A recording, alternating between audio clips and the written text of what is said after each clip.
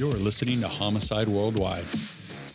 Your hosts, Sally and Keita, would like to remind our listeners the episodes deal with crimes that are graphic in nature and may not be suitable for all listeners. Listener discretion is strongly advised.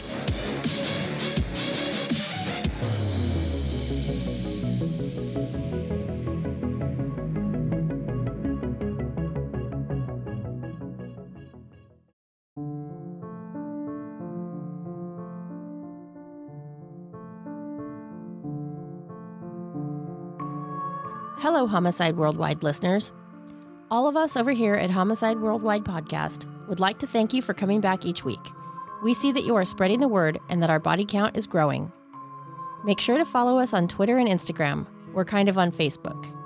If you have an idea for an episode, send us an email to homicideworldwidepodcast@gmail.com. If you want to join our moms in supporting the show, check out our Patreon.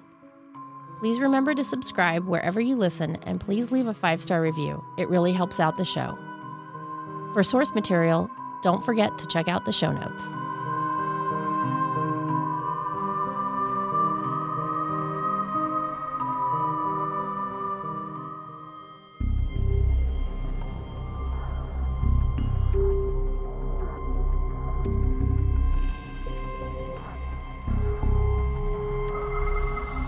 If you know us at all, you know that we don't like to linger on crimes against the innocent creatures of the world.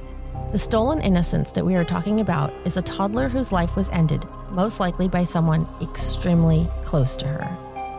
It took a lot to decide to come at Caylee Anthony, for what we hope are obvious reasons. We do not cover many cases that have to do with children because the crimes against kids are just too revolting to talk about. And when someone like, let's say the child's mother is involved, there is no word out there that I know of to describe what that is. Evil, malevolent, heinous. They just don't seem to quite capture the depth of her crimes. Despite her acquittal, most people believe that Caylee Anthony had a measure of involvement with the death of her daughter, and most people might say that anyone with reasonable intelligence can see that she had something to do with it, that her involvement was direct. Just how direct, however, it's likely that only Caylee and Caylee are the only ones who will ever truly know.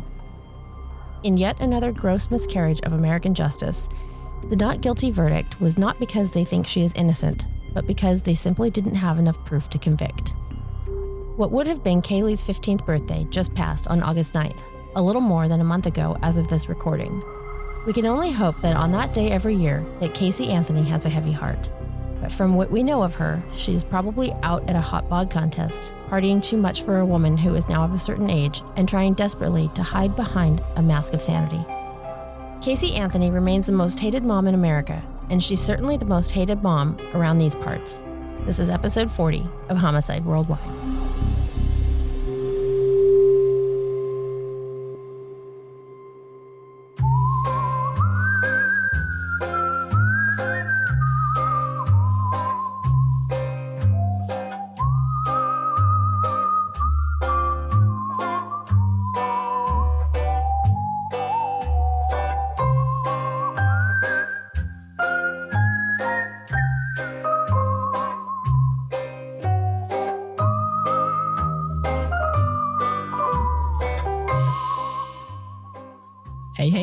Hey. Good evening, pal. Hello. Champ. How's it going? We are. Good. I'm very well. I'm glad it's a Saturday night, and this is the party that I'm getting up to. For those of you who are tuning in for the first time, my name is Sally, and I'm one of your co-hosts. And I am Keita, your other co-host. Together we are Homicide Worldwide. Why? So here we are, and I never thought we'd be here because you have an extremely strong aversion to this particular bitch. I hate her so much. I know. She's pretty awful. Yes, she is. And we'll kind of get into tonight why she's awful and why we think that she's awful and what we think that she did that's awful. We each have our own opinions about what happened, but it doesn't really matter in the end because we both agree that she's responsible and that she's awful. Most everybody is familiar with this case. It broke open on July 15th, 2008 in beautiful Florida. I have this image of a lady in stiletto heels with like a gator on like a diamond-studded leash. I want to be the woman with a fucking gator on a leash. Crystals. Obviously with the bedazzling. Exactly. Please, so God. Florida, and not just Florida, but Orlando, Florida. Mm-hmm. So in Orlando lived a family, the Anthony family. The Anthony family consisted of mom, Cindy, dad, George. And they're older folk in their 60-ish. Mom is a nurse and dad is a security guard. Previously a police officer in Ohio. And aspiring Disney World mascot character. What? I didn't know that. Tell me more about this. Apparently, George's dream job is to be dressed up at Disney World as one of the Goofies or Mickey Mouses. Oh. And I think this is so incredibly It's all about telling. your aspirations. Wear a mask and completely disguise yourself so that people will love you. That's probably why. He's like, I can't show my face anywhere else. This is the only solution. Well, apparently this predates the entire murder trial, but this was a lifelong kind of aspiration for him. George was previously married and his wife did not think very much of him. She said that when he didn't have his police uniform on, he was, quote, nothing, end quote. Fuck, that's harsh. So they divorced. And then George... He's like, I am something. I'm divorced. I'll be Goofy one day. Just you watch. And they won't know it's me, but they'll love me anyway. So he finds Cindy and they fall in love and they get married. And they have 2 children together. Aww. Their children are Lee. Lee's born first. And then a few years later comes Casey. Oh, I have so many opinions as to what could have happened to prevent this happening. But apparently none of those things happened. She was born anyway. There was a lot of places along the way where this could have been prevented. People... Birth control. It's not just a good idea. It is a really good idea. This can go back many generations. Caylee's disappearance can start all the way back with her great-grandfather, and his name was Alexander Placia. He was abandoned at an orphanage by his father after his mom died. Oh, God. So you can imagine he's not feeling great about his father. He later meets a lady named Shirley Stiles. Shirley Stiles' father had abandoned her and her siblings and left her mom and them with no income or support. So you can see that Alexander and Shirley had a lot in common. Trauma bonds. Deadbeat dads. People like that learn how control is important in order to survive in life. And so they became both fairly controlling people. Shirley in particular was a very controlling person. Shirley had several children. She had a few boys, and then her last child was a girl. Aww. And she called that little girl Cindy. Cindy's brothers did not really like her when she was little. They felt that she was pretty spoiled. She felt that men needed to be controlled. She kind of got this message from really both her parents, but especially from her mother. And she became very good at doing that. She also married a man who was very easy to control, George Anthony, who is, by all accounts, a fairly nice, bland person without a particularly strong will and without perhaps the most stable mental health, just in general. And let me tell you, when it comes to George and Casey, the apple don't fall far from the tree. Dude, they're like twins. They have many similarities. Oh my God. You know, a lot of girls, we tend to take after our moms. She did not, like, not even physically. She didn't even really resemble her mom at all. Like, she was literally her father. Very much, especially with the face shape. Cindy has a very broad jaw and Casey has a very sort of pointed jaw. Like way more narrow. Like there's one video that you can see her in the courtroom. I swear to God, she looks just like a shoe. She does resemble a shoe very frequently. Yeah, like a loafer. Also, like a hat full of assholes. She resembles that quite frequently too. So Cindy marries George. And again, the first wife, not such a big George fan. His own father had fired him from the family business. Wow. You have to be pretty crappy for your dad to fire you. Sorry, this is George. so impressive. This is actually stuff I didn't know about. Continue. Thank you. He learned during Casey's sort of late teen years that she was lying about having a job at a sports authority. Imagine that. Casey lying about something. I don't believe that. Lying. Impossible. And Cindy tells George just to say nothing, just to ignore it. So just to not even confront Casey about it, just to let it continue. When he realized that Casey's car had this nasty ass smell of potential decomposition, Cindy told him just go back to work as a security guard and just move on. Yeah, it's probably a rat or a gator. Yeah, and just let it go, move on. And her need to control everything around her led her to disregard Casey in some respects. Mm-hmm. Casey was a liar from a young age, and she learned to lie because it was easier than telling the truth. She learned to lie because the way that lies were dealt with in her family, i.e. ignored, covered up, don't say anything about it, just move on. The way that lies were dealt with, instead of being confronted, they were just worked around. Wow. My mind is just blown right now. It's kind of amazing the way that the family dealt with the idea of deception. When you grow up, you learn what's around you. That's what you learn is normal. This is why children in like massive abuse situations, which this I don't believe was, children in massive abuse situations don't know that they're being abused until they're rescued. And then they're like, I just thought that was what things were like, that you just got your ass beaten 10 times a day. And this was not abuse by any means. But what we do have is a quite dysfunctional family. Yeah. Like they invented the word dysfunctionality. They really did. There's all these undercurrents that they really only talk about when there's these explosive arguments. And then there's like the sullen withdrawal and the punishment and the like angry texts and the confrontations and the frustrated voicemails and the drama. It was just... Oh God, it's so high. It was very, very dramatic. Like the drama was like turned up to 11. So Casey's lying was a part of her life from a really young age. And because there were no natural, logical consequences to these lies that she told, she didn't ever become averse to telling lies. In fact, it just starts to become the air that she breathes. She starts to make up people, characters in the lives of the people that she makes up, histories, moves, college graduations, addresses, illnesses, children, predilections, likes and dislikes, family relationships, family dysfunctions of the people that she's making up.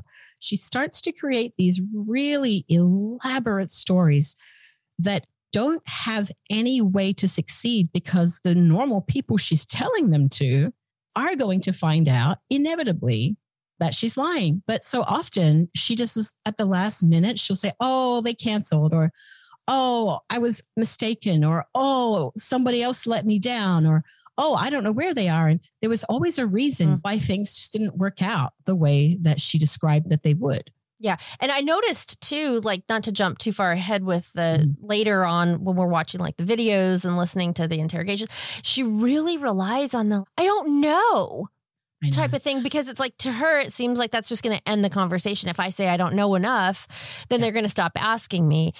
But obviously that wasn't the case. She's just pressing play on all of the programs that she has been taught. When you get in trouble, you just lie until it just goes away, until your parents are like, fuck, she's just doing it again. Oh my God. I don't want to get into it with her. Look, let's just ignore it. It just wears the person down. It wears them down. To the point where they're just like, we're done. Right. We know you're lying. We know that this isn't the truth. We know that you don't even understand the meaning of truth, but we're done going around in circles. We've got better things to do with our time. I don't know how you could ever live like that. I mean, I don't know who thinks that's easier than just telling the fucking truth. For some reason, it scratched an itch for her. And with pathological lying, telling the lie itself, the satisfaction and thrill of telling the lie itself is the payoff. Yeah. So with normal lying, the satisfaction or the payoff is external. I'm lying so that something in the world gets fixed. Yeah. Or something, I avoid something, or, something bad doesn't happen. Yeah, it's like a rush. It's a huge rush. I mean, if you have to like have like an adrenaline junkie moment, like fucking jump out of an airplane without a parachute. Like Johnny Utah and Bodhisattva in Point Break, just one of them jumps with a parachute, the other one doesn't. I mean, you talk about an adrenaline rush. Go do something like that, Casey. There's something about pathological lying that is less of like a hit and more of a drip. This is why pathological lying can be so addictive and why it's so hard to turn off. I think there is an element with her of pathological lying, but I do think that more importantly, that she just adapted and evolved based on the inputs in her life, that lying doesn't have a consequence. Mm-hmm. And if you just keep going with the lie, eventually it's just going to kind of resolve itself. And as we go through this case, you will see that behavior happens again and again and again, where she just extends and extends this lie to the point where people around her are like, bitch is fucking crazy. Yeah. Like, we all know you're lying, right, Casey? Right. Exactly. And like for people who are normal, her behavior is so unusual. But to her, she believes that she is putting on this convincing front of normality and normal reactions to things. And really, when these detectives look at her reactions, which we'll describe to you in a little bit, what they're seeing is somebody who's not reacting in any way, quote, normally. Yeah. Based on the set of situations and circumstances that she's found herself in. Yeah. It was just, they smelled her bullshit right from the get-go. So as we move forward and describe more of this case, let's just keep in mind this person's pathological need to create almost a completely fictitious life, a fictitious job, fictitious coworkers, a very fictitious nanny for her child, this beautiful little girl who's a couple months short of 3 years old at this point. So you'll just see that the lying she does, it's instinctive. It almost comes without planning. It just comes as a part of the story that she's created. Mm-hmm. So when she starts telling these lies, she's not telling them for the first time. She's told a lot of these things to her mother in some form or another. She's told stories of this person or that person or the job at Universal Studios, which she had several years earlier in a different form, but she's definitely doesn't freaking work there now. Yeah. She has this whole structure, this whole life that she's built that is bullshit. And every person who knows her has a different version of the bullshit. So now we've got a little background on Casey Anthony, her family, her daughter, Caylee, her mom, Cindy, her father, George, her brother, Lee. Let's take a little snapshot of her life around the time of Caylee's disappearance and kind of how she got to that point. Casey was a pretty young mom when she had Caylee. Casey herself was born on March 19th of 1986, and she was 19 years old when she had Caylee Anthony on August 9th of 2005. A few things that led up to the birth of the child, like not necessarily related to the birth of the child. Things like she was a senior and she dropped out of high school. She basically didn't have any kind of like real repercussion from this because her parents threw her a really extravagant party to save face with their friends. They hide the truth party. Yeah, exactly. And of course, this is before she was pregnant, but yeah, it was a hide the truth party. And they went so far as to tell their friends that she not only graduated, but that she graduated with honors. Oh, Jesus Christ. And she did not. I wonder where, if only there was some indication where Casey learned how to lie to people to so make weird. Things seem better. Yeah. It's weird, isn't it? Where could she have gotten it from? How in the world could she have, connected the dots here? Because really, I don't know. And I guess we'll never know. We'll never know.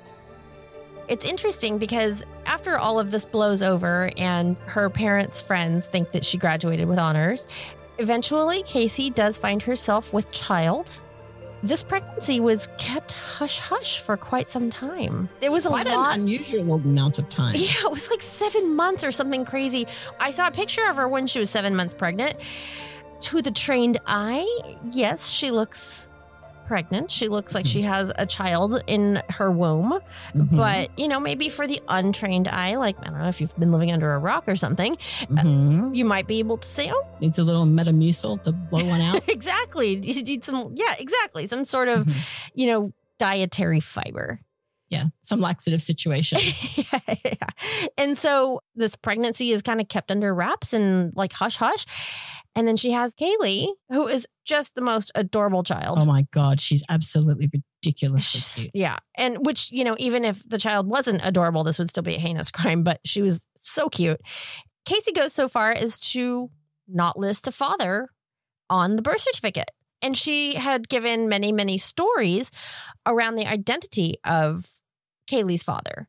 And it was like at least 3 that I had heard of. And then another story that she had been at a party and had been date raped or drugged and then raped. And so she didn't know who the identity of the father was.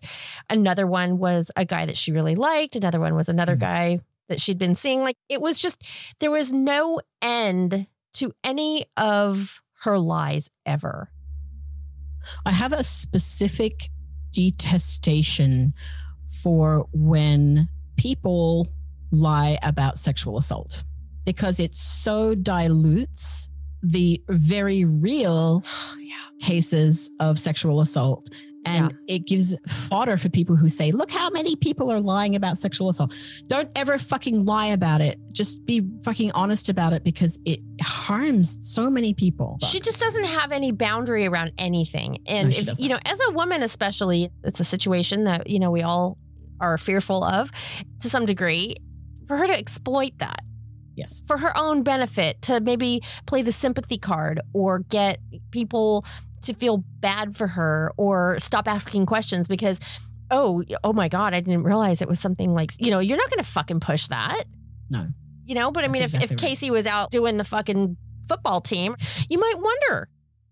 Did you hear about Caylee's birth story? Tell me. So, Casey was in an obstetrical suite and her father was at the foot of the bed. Is that a birthing room, an obstetrical suite? Yeah, it's kind of one of the more sort of bougie clinical ones. Oh. No, I think I get the impression it's less bougie. Oh. It's not like one of those like home birthing fake suites. I'm in a fancy hotel, but I'm going to have my baby in the spa tub. It's not one of those ones. It's more like a kind of like your feet are in stirrups and everything's white and very like bright. But all of my sort of mental tropes around childbirth are from like horror movies, so this could all be incorrect. So I mean, yeah, well, there you go. So she's lying in an obstetric suite and she's giving birth to Caylee, and her dad is at the foot of the bed watching Caylee come out. And you know what, after the baby was delivered, the first person to hold the baby was Cindy. And Cindy made sure of that. So there was a lot of parental involvement during the birth. Dad was right there, kind of like cheering her on and right down between the old legs. That's a show. I witnessed a live birth. I've been in the same room. Did you really? I witnessed a live birth. Did you watch it come out of the vagina? I watched the entire thing. Holy cannoli. And so, regardless of your position on who should be looking at your hoo-ha as a baby comes out of it, Cindy made sure that she was kind of front and center. George made sure that he was front and center. So right from the word go, they were very involved grandparents. Very, very involved. And in fact, at one point when they are talking to authorities about Caylee, George said that Caylee was with his wife, Cindy, around 99% of the time. Caylee was basically amount of time. It's a huge amount of time. My impression is that Caylee was kind of raised by Cindy and George, mostly, especially Cindy. And although George absolutely adored Caylee, and it was evident that her passing destroyed him forever. Like it just was, the family, none of them were the same. Yeah. Except for one person. Yeah. But you can't guess who. No, I mean, if it wasn't the family fucking dog. Yeah. It was. See what you did there. That's clever of me. Anyway, so now Caylee's in the world. Welcome to the world, Caylee. So she did not ever really name the father on the birth certificate. She had suggested some possible partners, including a quote unquote fiance. I really don't know if he was a real fiance or not, but Jesse Grund. There was another man who she withheld the identity of, and he was actually killed in a car accident. And then there was another guy that she dated who was also killed in a car accident. Well, she's got that Lori Vallow smell about her, doesn't she? Oh my God, she sure as shit does. So for the next couple of years after Caylee is born, it's fairly unremarkable. She spends quite an extreme amount of time with her grandparents, and it's pretty much like she's being raised by them.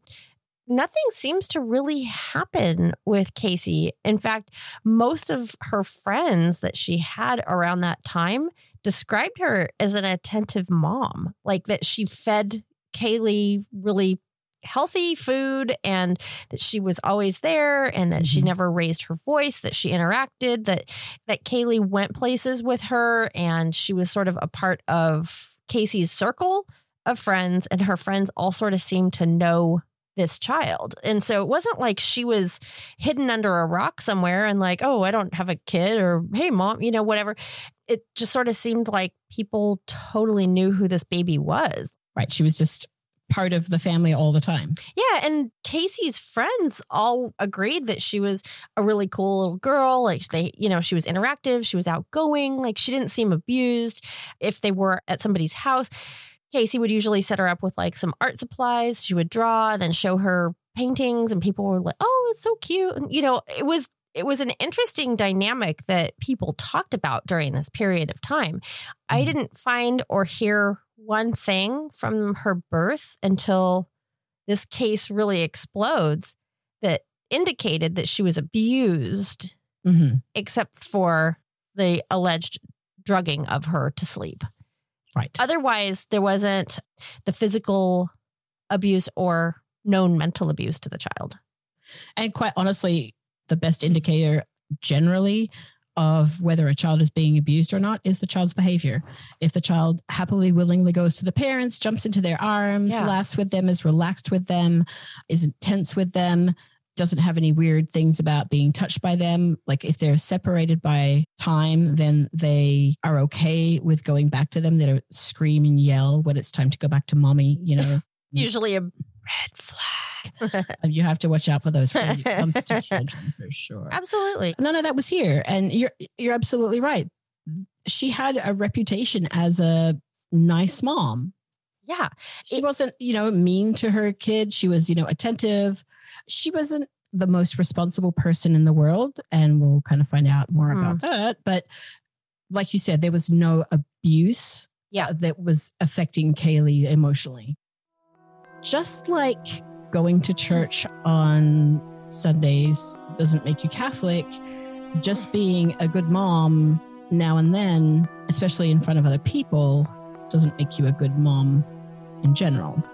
And as we know, Casey is very alert to other people's opinions of her. When she's around people, she adapts to what they expect her to be. And so when she's around people who expect her to be a good mom, she's a good mom. When she's around people who expect her to be, an attentive, good citizen, she's an attentive, good citizen. Yeah. And she will sort of create this persona around what she thinks people expect of her. Yeah, it's like she just adjusts to every situation. Very much. She's very adaptable in that way. And that's something that narcissists do, where they just kind of make themselves into whatever it is that they think you want. So anyway, this is Casey Anthony. Now, this is a family that is sort of reasonably normal looking on the outside, but once you sort of scratch around and go beneath the surface, you find a family that has a lot of dysfunction, as we've mentioned, a lot of conflict. Father's Day, June 15th, 2008. So Father's Day, everybody comes over to the house, the family house, which is on Hope Spring Drive. Wow, thanks for that irony, universe. Yeah, right. So on Hope Spring Drive, which is kind of the family home, George and Cindy live there. Caylee lives there almost full time. Caylee kind of comes and goes. Sometimes she's staying in other places and with her boyfriend or, here or there on the couch. She doesn't really have a home. That's what I kept coming back to with this is I'm like, it seems like Caylee lives there. Mm-hmm. Doesn't seem like Caylee has her own place, but it doesn't seem like she doesn't have any money. Yeah, it doesn't seem like she lives there, but it doesn't seem like she doesn't live there. Like, where is she? She's like in the ether. She lives with boyfriends. This is one of the essential things, the necessities of having a boyfriend for her. It means it's also a place to live. She just couch surfs a lot. She just couch surfed a lot. And she had to do that because she didn't have a job. Mm-hmm. That was not a piece of information that her family knew. No, because she is so much like Jennifer Pan this way with the just constant whole another life. Yeah, this like second life shit where she's just putting on this show and, I really, do George and Cindy have anybody to blame but themselves for this? Mm-mm.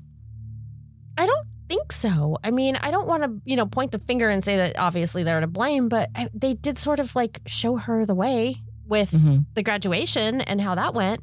And so she's just doing at this point, she's just doing what she's learned. It's a learned behavior and she knows how to manipulate the fuck out of a situation. You can't go through life in this way. No. Lurching from lie to lie, building this massive structure of lies around your job and your friends and the people you know, and telling your family lies and lying about where your daughter is and where she is and who she's with. And this is pre-disappearance too. I'm not even talking after. No, this is all, just very much the setup to what was going to come. There was always going to be something, and this was it. This was the thing. This is where her shitty decisions and all of her lies all came to an end, and there was no way to get out of the web that she had made for herself. No. And I don't think that she ever thought it was going to happen. I think she thought it was just going to continue, that life was just going to continue full of deception and stories and falsehoods. Yeah, she was vague enough in so many ways to where it was like, a lot of times like humans won't continue to push. There are some people who will, but if you tell somebody something and you kind of like dance around the subject long enough or say enough words to make it so that somebody's just like, oh, okay, all right. I mean, how many times have things like that happened where you're just like, oh, okay, was this person bullshitting me or whatever? Yeah. And that's exactly how she was. Like people just were like, oh, okay, like totally doesn't add up. But I mean, I guess. Sure. I mean, sure are a lot of last minute cancellations in your life, Caylee, but all right. I don't have proof of anything else. So I guess I'll take you at your word. Mm-hmm. Which was a lot of people's mistake. With right. This one. Mm-hmm. So Sunday, June the 15th, and everyone's gathered at the Hope Spring Drive house, and there's a huge argument. Such a big family argument that the neighbors actually, during their witness testimony in court, reported that they could hear the screaming match that was happening. So Caylee storms away from the home with Caylee. So again, Sunday, June 15th is the big Father's Day argument. And then the very next day, Monday, June 16th, is the last day that Caylee is seen alive. Yes. And then from there, let the shit show fucking begin. So now we've got a little timer going. Definitely, for sure, Monday, June 16th, Caylee is seen. And then from there, things get a little mysterious. It's not unusual for you to not see your friend's child for a couple of days. It happens all the time. Mm-hmm. It's not unusual to go out with your friends from time to time and, how's Caylee? Oh, she's fine, this, that. And, maybe even a couple of weeks goes by. Mm-hmm. Well, that's exactly what happened. And during this time, Casey Anthony is acting like there is nothing wrong. But something is rotten in Denmark. Very, very, very wrong indeed.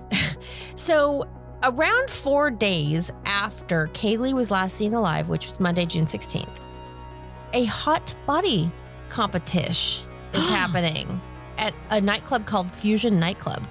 Apparently, this was hosted by her friend Clint, and she was seen in the hot bod contest.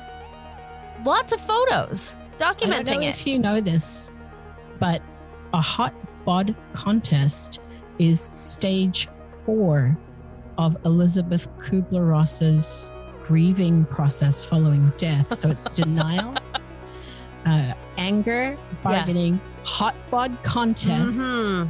And there's a couple more after that as well. And finally, there's acceptance. I mean, it makes perfect sense if you think about it. She's in step 4. She's working it out.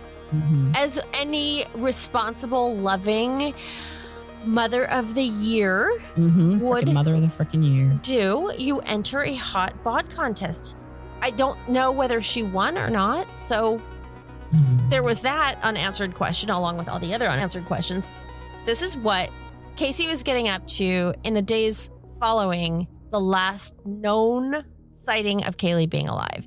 Now, I have to say that if, God forbid, that was ever to happen, the last thing that you would be doing would be entering a hot bod contest. Now, I would think that if your child was missing, I'm just spitballing here now, stop me if I'm wrong, maybe you'd be on the phone to the cops, like up every cop in the fucking precinct's ass, and then at least a couple of counties and towns over, like, where the fuck is my kid?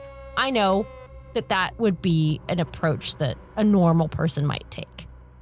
This bitch is out there fucking just shaking her junk around, laughing, kind of like casually like holding hands with this other girl in the hot bod contest. You wouldn't know that anything was wrong. I'm not always a big fan of like, when you look into her eyes, you can see pure evil. When you look into her eyes, you can see pure evil. You can just see she's just happy and gleeful and just glad to be out. And she's just like smiling. And there's just so much freedom and glee. And I don't mean like she's gleeful at Caylee being dead, but she's gleeful at being out and doing this. There's not a hint in any of these photos that anything is wrong. No.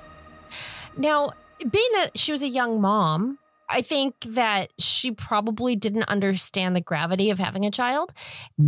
And who can fault anybody for not? I don't think anybody can really understand the gravity of having a kid until you have one, and certainly at a young age. But at the same time, when you make a commitment, yes, there isn't an argument there, like at all. Like you literally, that's the deal. And so I think that what you were seeing in her eyes when you were looking at those photos was probably just her rekindling what she perceived to be her freedom that she lost out on. Yep. I think that that's what that was. I think she was a party girl. She wasn't ready for the incredible, immense responsibility of having a child who, she's a single parent for all intents and purposes, right? Like, I mean, yes, she has her parents, but she's ultimately responsible for this kid. See, this is where, for me, the murder argument breaks down, is because there was an out. If she did want to go back to her sort of free will and lifestyle, what would have prevented her from just leaving Caylee with Cindy and George, who would have been thrilled with that? I don't know. Maybe she felt like she was, for lack of a better term, maybe she felt like she was getting cock-blocked by having a child. These women who commit these crimes, if you think about like Susan Smith, for example, like, she was getting some strange with some other guy. He didn't want any part of the kids. And so she was like, oh, I know what I should do. There's always something that kind of seems to be operating in the background with this. And you don't know because we've never heard anything about that with this. But in my mind, I can kind of see her being like, you know what, she's getting some D on the side. And maybe the person she was getting it from just wasn't into being a stepfather or even having a part of a child's life. And maybe That's she was being digmatized. And maybe she was just too, obviously she was so selfish, but like, I just have to think like maybe she was just so selfish that she didn't see past where, getting that fucking 8-inch bagel. Jeez. That's very specific on the length. But, there is an argument that you can make that because Cindy had already established this dynamic where she was openly judging, and rightly so, but still openly judging Casey's parenting. I'm openly judging Casey and her parenting. We all are. We all know she's a terrible parent. But, there's this thing, again, with pathological lying, where part of the whole point of it is to position yourself consistently as the hero, the champion, or the victim. And that allows you to either be the one who solves everybody's problems, if you're the hero or the champion, or if you're the victim, because things are done to you, you can't possibly be responsible. And everybody's going to pity you and you're going to have the attention that way. I mean, it's not That's right. Not a great way. I mean, I don't want to be the victim and get attention. I would rather get attention for something that I did that's amazing, like Homicide Worldwide hosting. Yeah, that's exactly correct. Because it is excellent what we do here. Exactly. Platinum, baby. But yeah, so you can make this argument that because of this dynamic that Cindy and Casey had, that there was no way in hell Casey was going to prove Cindy right. There's no way in hell that Casey was going to give Cindy the ammunition of, you really are a terrible mother. Except she totally did. She totally did. So the lies that Casey told were really at their core, I really think, designed to have Cindy's approval and designed to avoid her judgment or her feelings of being ashamed of Casey. And I think that's one of the worst things for Casey, was feeling like, her parents were ashamed of her. And I think they kind of were. Well, then don't kill your baby. Don't kill your baby. Maybe there's that. Don't be a giant loser. Yeah. I don't know. And it's also not like she was lacking in the basics in terms of life. She had, a family who supported her way more than they should have. She had financial resources through them. She had support for her child. She was healthy. She was attractive. She was freaking smart. She's a smart cookie. Yeah, she was good at math. She was good at math. She could keep all these things in her head. She was athletic. She had a lot going for her. Yeah. Except for this fatal flaw of not being shown that there are consequences to lying. So the next month, from June 16th, 2008 to July 15th, 2008, it's almost exactly a month. Yeah. Casey is going to tell lie after lie after lie to her parents, who are getting extremely and increasingly worried about where the frick Caylee is. They're used to seeing her almost every single day. And so after a couple of days, there's phone calls that are happening that aren't being answered. There's texts that aren't being answered. When she does answer, she's sort of always got an excuse of where Casey is. She's at Zanny's. We decided to take a mini vacation to Jacksonville. Because we have so much money and we're borrowing the fucking family car. That's right. I have my job at Universal is going so well that I have to borrow your car, right? Because I don't have a car. She's always got an excuse for everything. But there are just these excuses starting to happen over and over and over again. So during this month, the lies start to really pile up. Yeah. She basically barricades herself behind this wall of lies. Another thing happens in this in-between period from June 16th, when Caylee was last seen, to July 15th, when the 911 calls are placed. And that happens on June 24th. This is a week after Caylee was last seen. What happens is, at the family home on Hope Spring Drive, there's been a break-in in the garage. A lock has been broken and a couple of gas cans have gone missing. One of the gas cans had a piece of duct tape on it, a large, long piece of sort of silver gray duct tape that George had put on there previously. George had called the police to report the break-in, and he saw Casey later that day. So this is again a week after Caylee's last seen alive. And he argued with her about those missing gas cans because he kind of thought that she had them, that she had taken them. And of course he was right. And it turns out that her boyfriend, Tony, assisted her with that break-in. And he later admits to that in court. But wow. Way to go, Tony. Way to go, Tony. What a great guy. Break into your girlfriend's parents' garage. That's always good. What a good guy. What girl doesn't want a guy that will do anything for her? He's the complete package. So she's arrived in the Sunfire at this point because she's kind of been driving it around. And she tells him, well, the gas cans are in the trunks. So, if you want them, I can go get them. He's like, I'll go get them. So he starts to walk towards the back of the Sunfire. And the way he tells it in court, she kind of like bristles and is like, no, I'll get him. And she like brushes past him. She quickly goes around to the back of the trunk, pulls out the gas cans, and then throws them on the grass and says, here's your fucking gas cans. Wow. Way to talk to your dad. Right. Way to talk to your dad who like loves you. And then she slams the trunk shut quick as a flash. I bet. And she gets in and she drives away. Kaylee's nowhere to be seen, of course, right? Because she hasn't been seen since June 16th. And this is now June 24th. Yeah. And Casey was real quick to shut that trunk. Yep. She was real quick to shut that trunk. If maybe she hadn't been so quick, maybe Caylee would have been seen in the trunk in case that's not clear. Or that the smell of decomposition was extremely strong and would have been very, very noticeable. My guess is one of the two. Yeah. But at this point, either Kaylee's in the trunk or Caylee had been in the trunk, and because Casey's a moron, she left Caylee in there for too long. This is my strong suspicion. And that there was a very strong smell of decomposition in the trunk. So one of the two at this time, I'm guessing. Anyway, she drives away. George goes to pick up the gas cans. He notices that the strip of gray, sort of silvery duct tape that he put on the gas cans is now gone. And he assumes that Casey removed it. This will be very important at trial because this is an uncommon type of tape. And the same kind of tape, exactly the same kind of tape, was found covering Kaylee's nose and mouth when her remains are found about 6 months later. So we know something's up with the trunk. We know that the piece of tape that was previously on the gas cans, stolen by Casey and her boyfriend / fiance / whatever, Tony. Henchman. Minion. That piece of tape has now gone somewhere. That's somewhere, all right. So this happens on June 24th, a week after Caylee was last seen alive.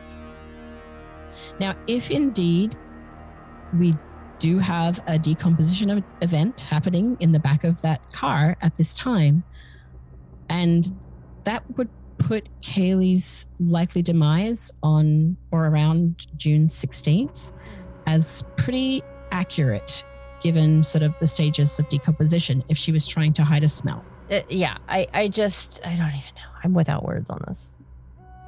So Cindy, who's kind of a bit of a go-getter when it comes to her daughter, she starts calling around to Casey's friends and asking if they have seen Casey, if they have seen Caylee. When was the last time they saw her? Where did she say she was going?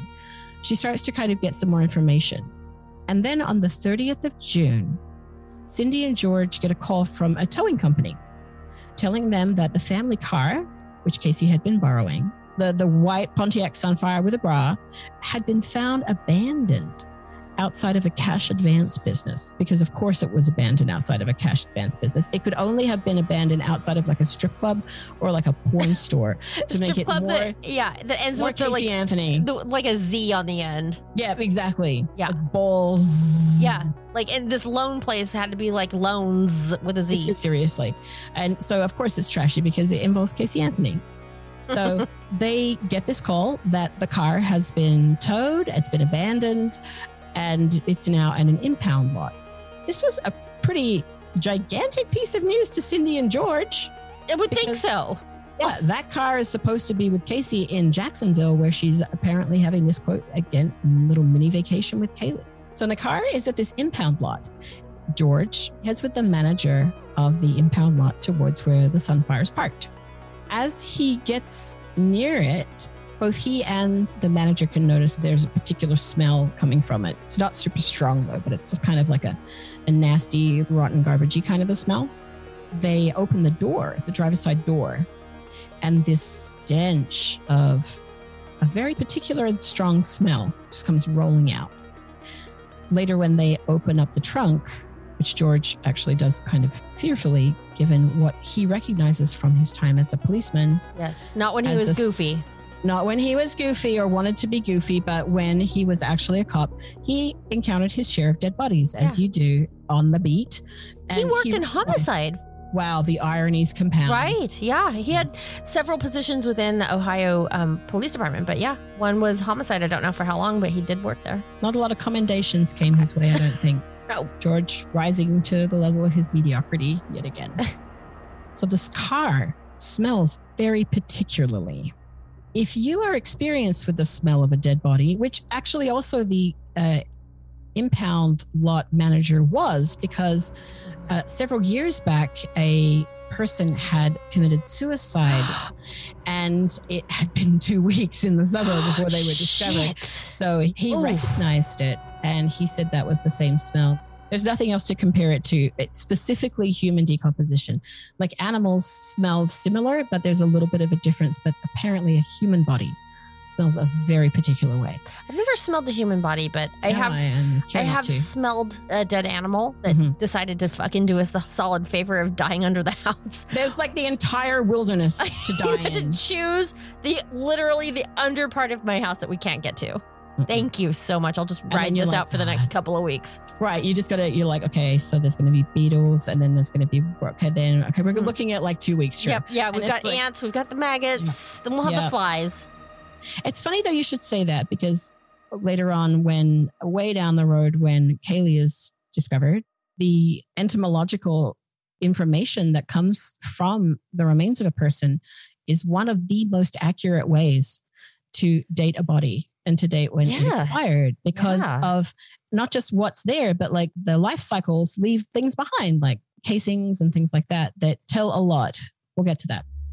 So here we are, and we're at the impound lot, and the car smells like death. George tells Cindy, and Cindy's like, "Don't worry about it." Literally, she's just like. I mean, really, Cindy? Like, I have to stop for just a moment and hover over this for a second. She tells her husband, who, regardless of how successful or unsuccessful he was as a police officer, who probably knows the smell of a dead body, when he says that there's this odor and she says not to worry about it, bitch, you're worried about your grandchild. Like, wouldn't you immediately, my mind would immediately be like, oh my God, something's happened. We need to. They are nowhere near thinking that Caylee is dead.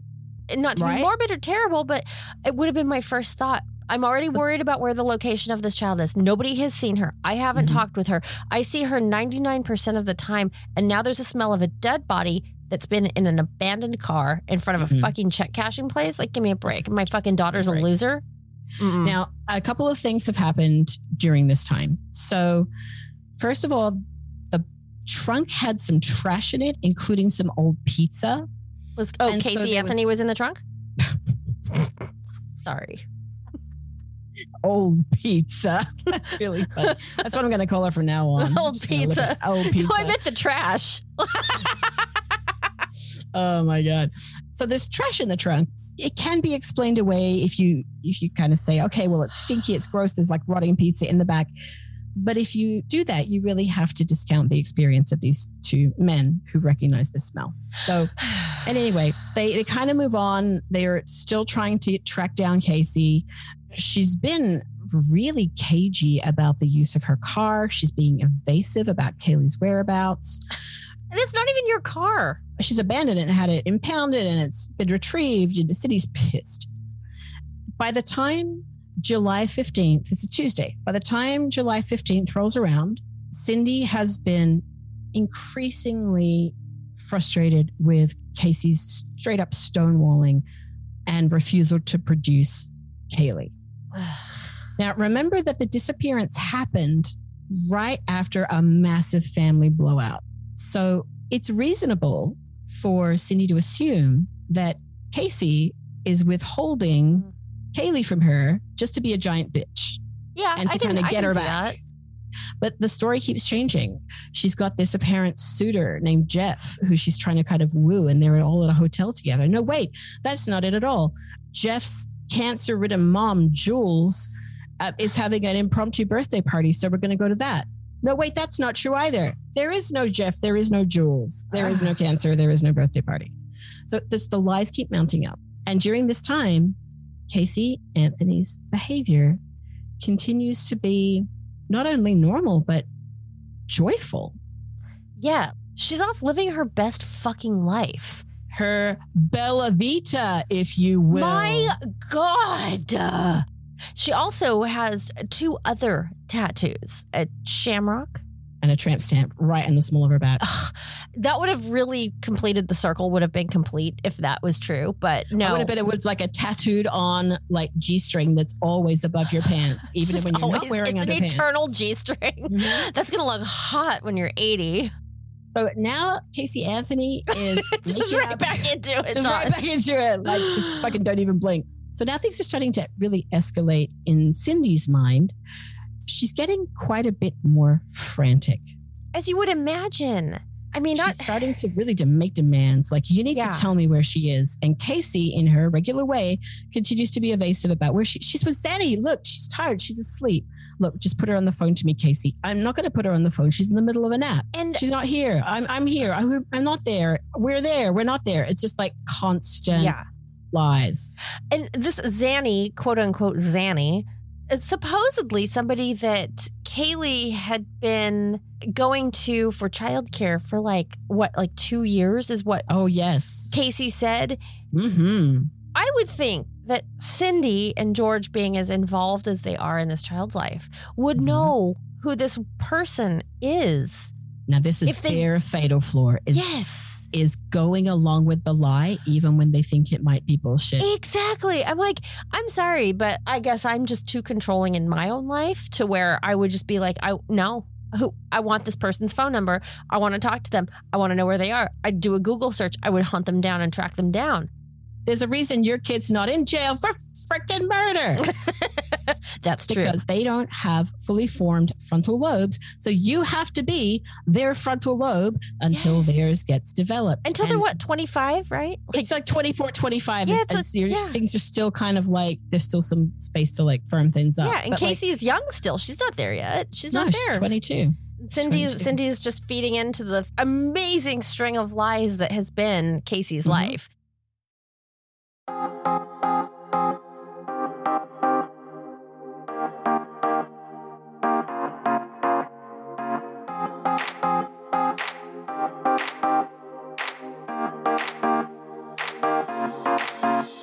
Hello, listeners.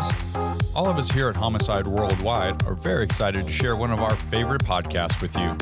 It's called Nerded Through the Grapevine, and here to tell you more about it are 4 best friends. Hey everybody, I'm Dane Holland. It's a new STD, a sonic transmitted disease. I'm Austin Shazam Pfeiffer. So it would be just a smushed mashed potato situation going on in my young adolescent crotch area. I'm Marcus Whitaker, known as I'm Electric Man. So instead of talking about how CERN is trying to open up a portal to hell and end the entire universe, I guess I'm just going to read jokes off the freaking internet. And I'm Austin Tiny Zen. Doctor Strange, he's circumcised because would you want an uncircumcised wizard? I don't think so. And if you'd like any of that to make any sense whatsoever, tune in to Nerd It Through the Grapevine, a podcast where 4 best friends gather weekly to talk about our favorite parts of past, present, and future nerd culture every Monday on Spotify, iTunes, and whatever your favorite app for podcast is. Come join us in the Grapevine.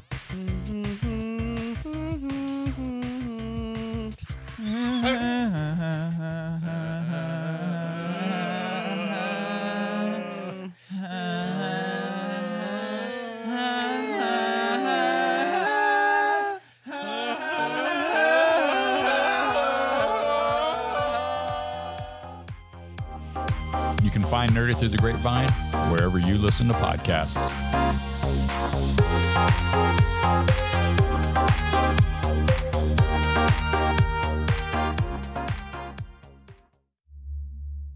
So now we are at a very important date in this whole case, and that is Tuesday, July 15th, 2008.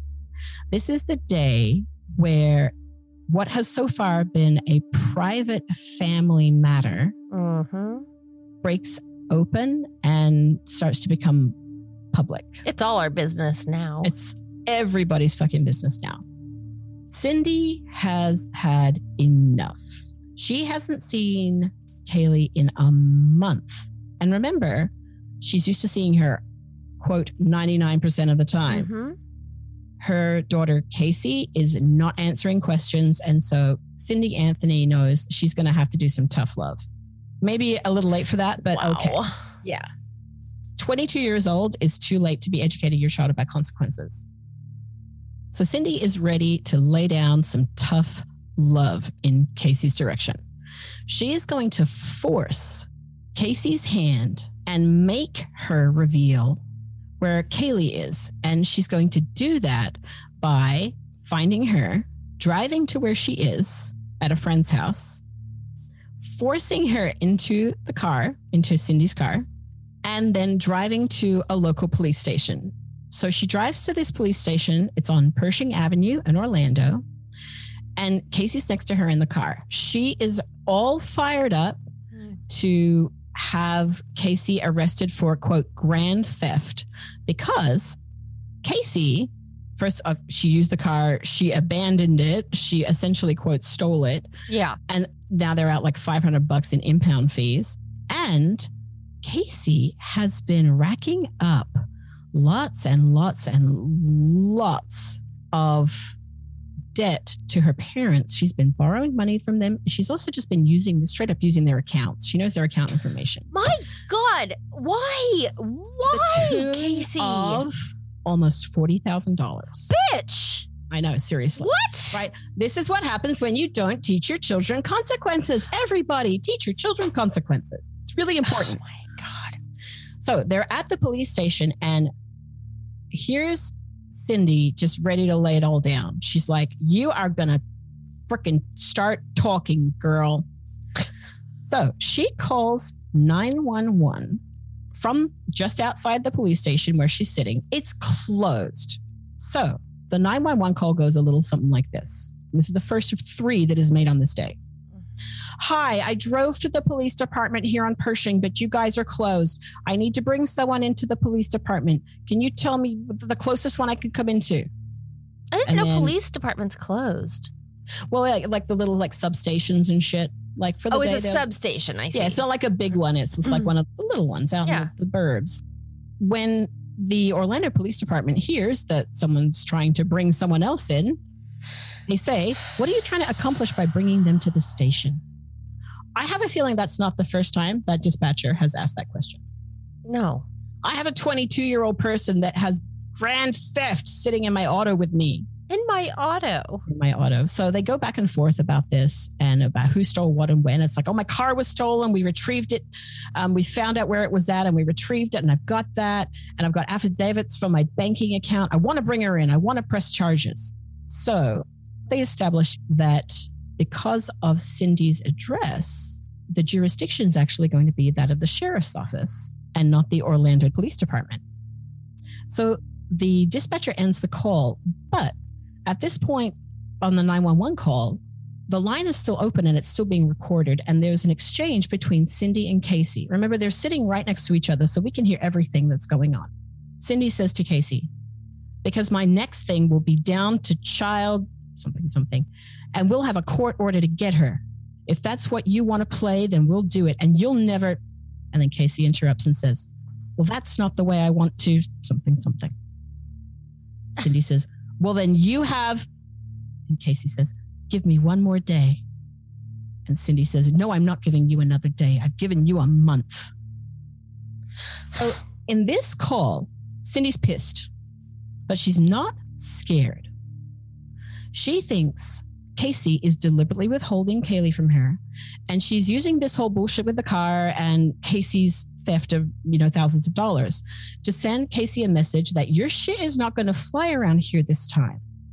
This is what the first 911 call is supposed to accomplish. I can understand the whole tough love thing if they hadn't reinforced this type of exact behavior her entire life. That's you right. can't just bust out the tough love. No. After 20-something years and expect it to fucking stick. That's exactly right. You can't tell somebody you've done the dishes for 25 years that it's time for them to start doing the dishes. They don't know how to do their fucking dishes. No, it's literally ingrained in them. No. Yeah. She doesn't know how to tell the truth because you've not taught her that it's important. So the second 911 call happens not long after. They're actually home by now. There's a little note that's changed in Cindy's voice if you listen to it, which you can. It's online. All this crap's online now. It's wonderful. So the second 911 call, Cindy says that she's got someone here at her house that needs to be arrested. She's kind of following up from that first call. They're back at their house now on Home Spring Drive. And she says, I have a possible missing child. I have a 3-year-old that's been missing for a month. Why? How is that possible if she's been missing a month? How is it possible? And look at the order of things that she says here. Yeah. Like, there's not a huge urgency here. I have someone needs to be arrested and I have a possible missing child. Cindy doesn't yet really believe that Caylee is missing. She's using this again to try to force Casey's hand into telling her where the hell her granddaughter is. So, a 3-year-old, says the dispatcher. Yes, says Cindy. Have you reported that? I'm trying to do that now, ma'am. So nasty. Sassy. Yeah. And then she kind of goes into the whole spiel about, that Casey stole the car and the money and that they spoke to someone and said that they put her through, blah, blah, blah. They kind of go into this back and forth about Casey. And the dispatcher asks about Casey. She's there right now? And Cindy says, yes, I got her. I finally found her after a month. She's been missing for a month. I found her, but we can't find my granddaughter. She still doesn't believe that it's like a missing persons case. Yeah. And then the dispatcher says, is she not telling you where her daughter is? And Cindy says, correct. So this is what you need to know in this second call.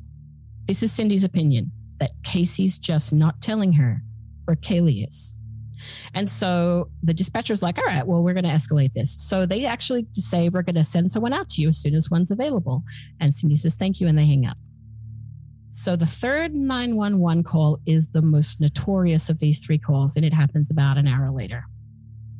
And it's notorious for an eye-popping statement that Cindy makes about a particular smell in the trunk of the car. So remember, this is all happening on the same day, July 15th, 1 month after Caylee was last seen. So 911, what's your emergency? And now Cindy, when you hear her, she pauses here because she needs to kind of gather herself. You can hear in her voice that she has been crying. She's kind of short of breath. She's frantic. Yeah, she's frantic. She's losing her shit.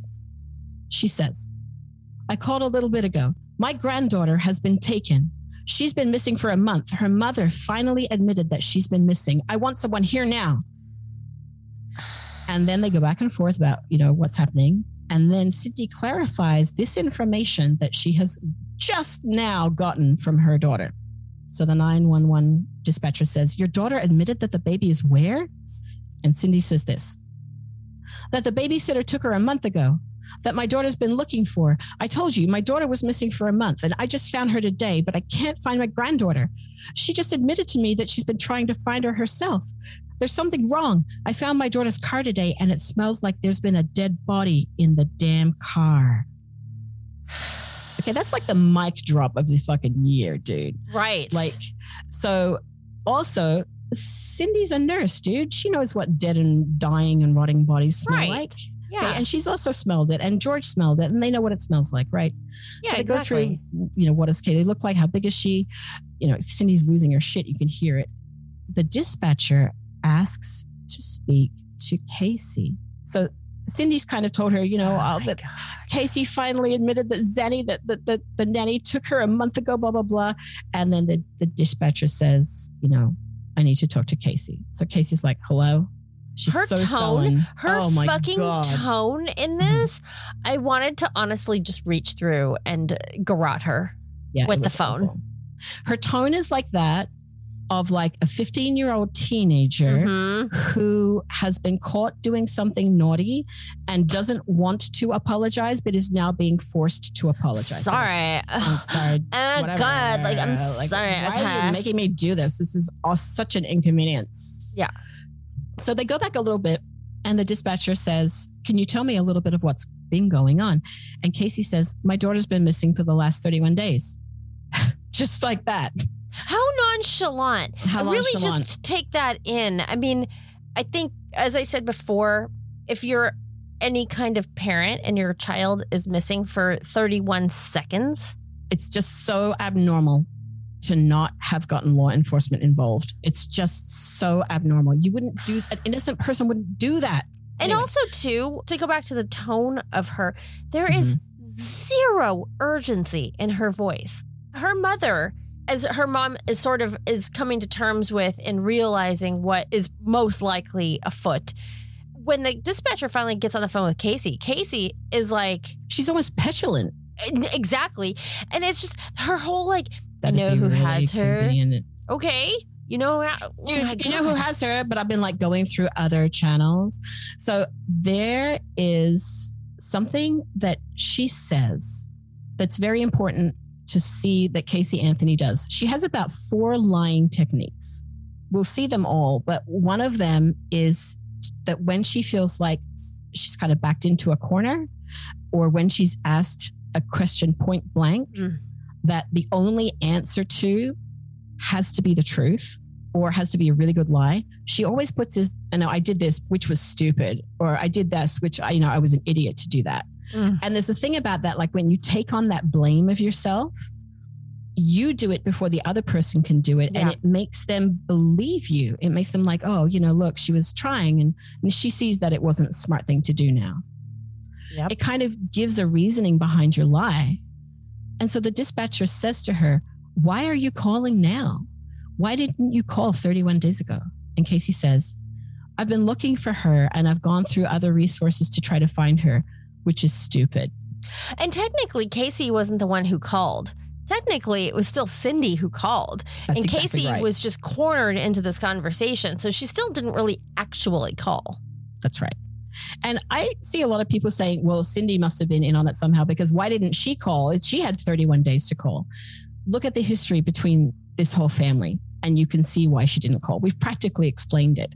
It's because of this whole, just let the world just kind of gently fold around the lie and just keep going and just let it continue, and don't acknowledge it. Don't call it out. Don't demand an explanation for it. Just kind of ignore it. And she does that until she just can't stand it anymore. And that's July 15th, 2008. So the officers turn up, and while Casey's on the phone with the dispatcher, and the dispatcher finishes the call, and then things get really, really, really real, really real, really fast.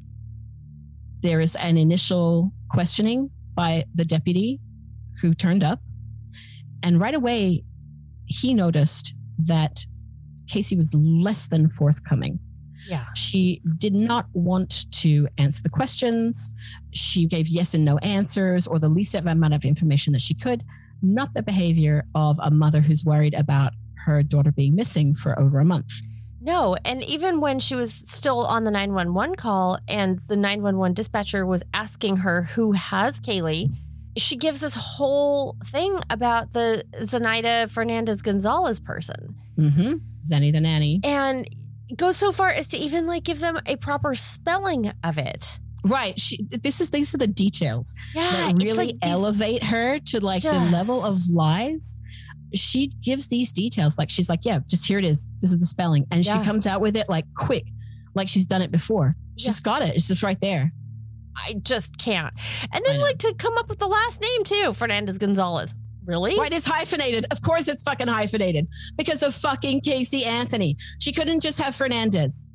Or Gonzalez. It couldn't have to put in these convincing fucking details a hyphenated name. Doesn't that seem so much more likely? Why would I fake a hyphenated name? Who does that? Who would do such a thing? Who fakes a hyphenated name? Nobody does that. Yeah, no jury will convict. Speaking of Jodi Arias, isn't it interesting that this all happened in the same month as Travis Alexander, and Jodi Arias is a big fucking fan. Yeah. Of Casey Anthony. So Lee has been kind of in the background here so far, but he plays a pretty big role in this whole case. So older brother Lee is told to come to the Anthony family home on this fateful day of July 15th, 2008. after, the smell of the car has kind of come out and all this BS is happening. And he's trying to mediate back and forth between Casey and Cindy. And Lee says, this is in his testimony, that he asks Casey why she would not bring Caylee home. And Lee recalls Casey telling him, maybe because I'm a spiteful bitch. There is no maybe about it. Take that out. And you have the first time in your life, the very first time you've ever told the truth. So Lee's trying to persuade Casey to tell him where Caylee is. And at this point, Casey's insisting, remember, this is the day it all comes out, that Caylee's already asleep at the nanny's house and I don't want to wake her up and disrupt her sleeping routine. Oh. Mm-hmm. Now, just before the detectives come and we all start airing everything out, Casey tells Lee for the first time about the kidnapping story. And the kidnapping story is that she left Caylee with Zenaida Fernandez Gonzalez, a.k.a. Zanny, a.k.a. Zanny the nanny. Not Xanax for sure. Super not Xanax. Super not. Where'd you get that idea from? No. Zanny the nanny isn't a nickname for Xanax. No. Mm-mm. I've never taken it, but maybe I need that for my upcoming flight. You should. You totally should. Lee had heard this kidnapping story from Casey, and then it was shared with Cindy. And then, of course, all hell breaks loose. Lee notes in his testimony that Casey had complained to him about Cindy's treatment of her. Casey said that Cindy numerous times had thrown in her face that she was an unfit mother for Caylee. And we've touched on that before. At that time, Casey says to Lee, maybe I am. So the first officer who arrives at the Anthony home on Hope Spring Drive is Corporal Raymond Fletcher.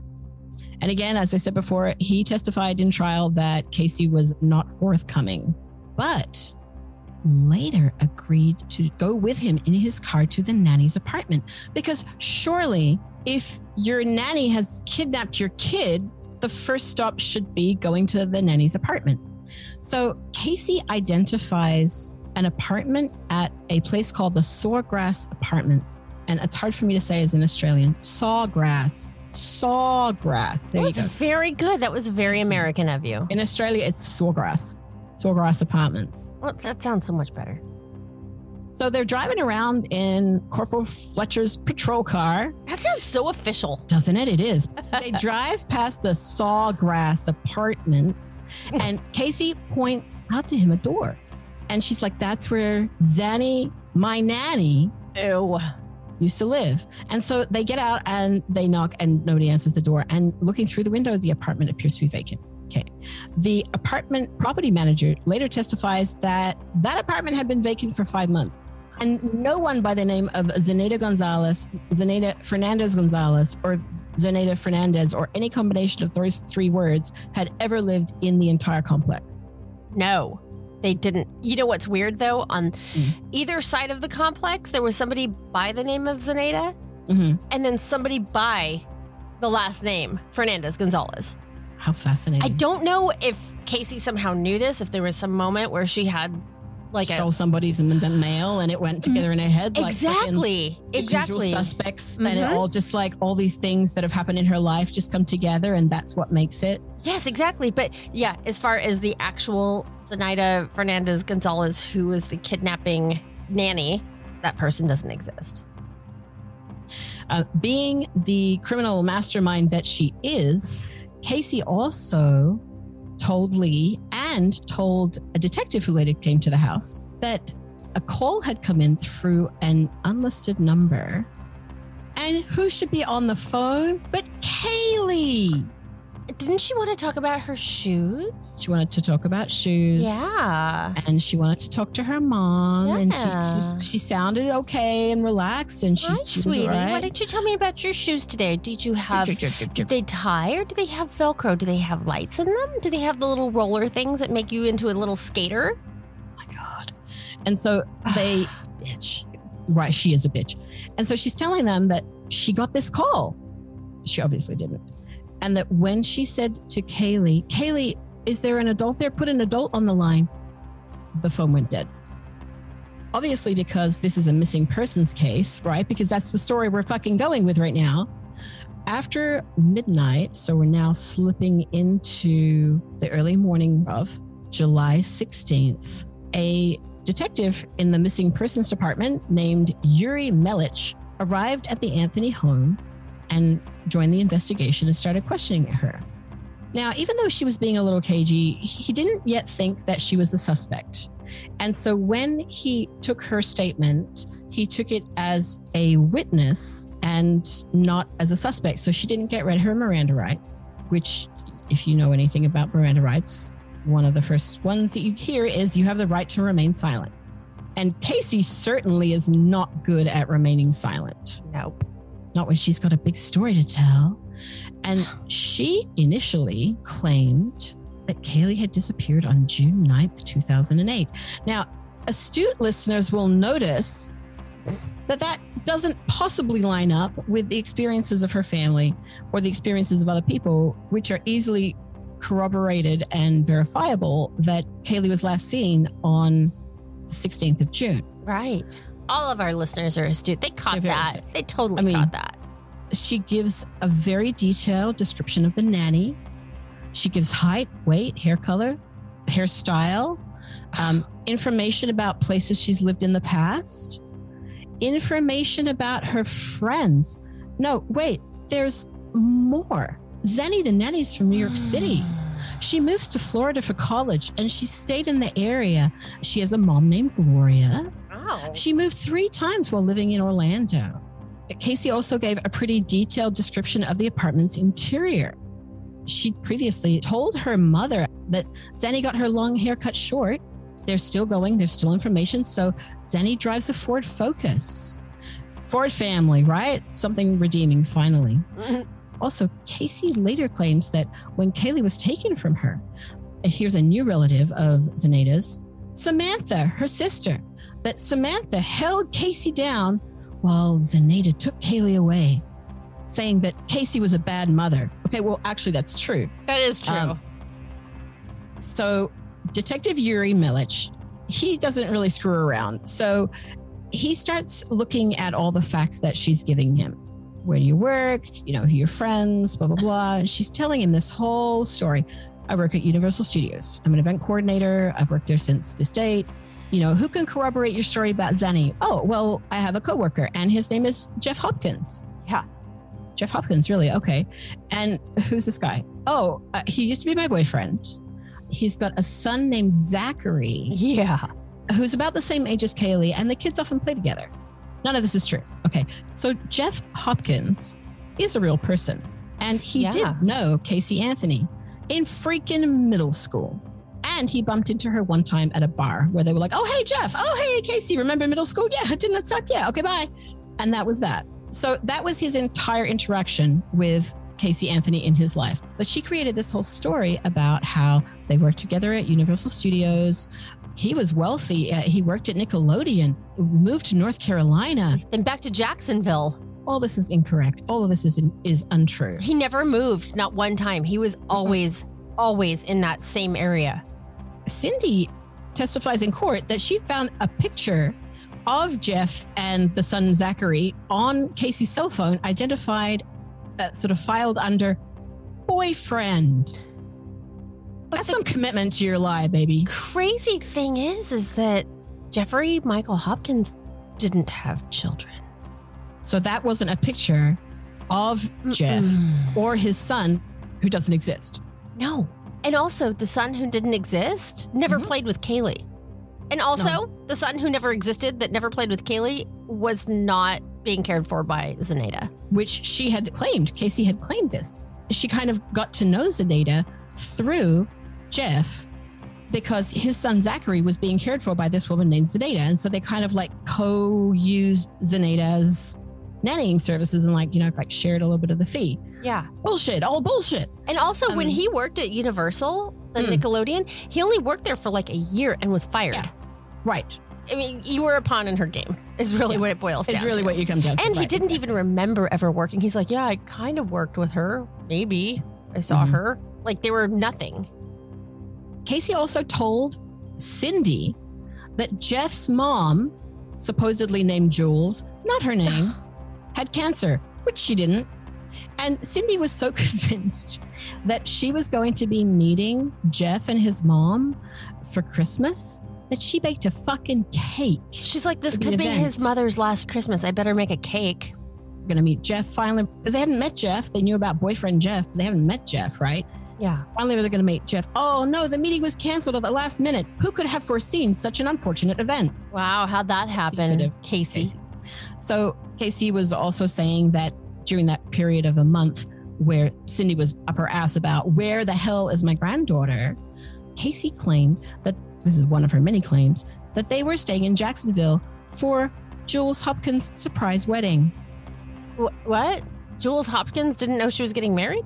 I think she knew she was getting married. It was a surprise for everybody else. And it was a surprise for everybody else. You wake up in just, some random day. Surprise, we're getting married. We're getting married. I had no time to prepare for this. But Jeff Hopkins was not the only mystery person that she created. Another was called Juliette Lewis. The actress? Oh my God. I know. I thought it might have been the actress too. But no, it's just random Juliette Lewis. This reminds me so much of an episode of 30 Rock where Liz Lemon is trying to think up a name really quickly off the top of her head. And she's hiding in a men's toilet stall, talking to a person across from the stall from her named Kenneth. And she comes up with the name Kenneth Toilet Hole. That's what she's looking at. She's like, turns around, she's like, Kenneth Toilet Hole. Amazing. And that's how I feel that Juliette Lewis came up. She's like, Juliette Lewis. Perfect. Juliette Lewis was someone that Casey became close friends with. Mm-hmm. Yeah, they worked in the same department. Same department at Universal Studios. Juliette had a daughter named Annabelle. Isn't that a beautiful name? It's nice. Isn't it also like part of that haunted series of movies? Like The Conjuring? I like The Conjuring with creepy children. That makes a lot of sense. Juliette was also she liked to give back to her community, and she was involved in volunteer work. What a good person. She really was. There was actually a time when Casey and, again, fucking Cindy, the world's biggest patsy, went to help Juliette with a fundraiser.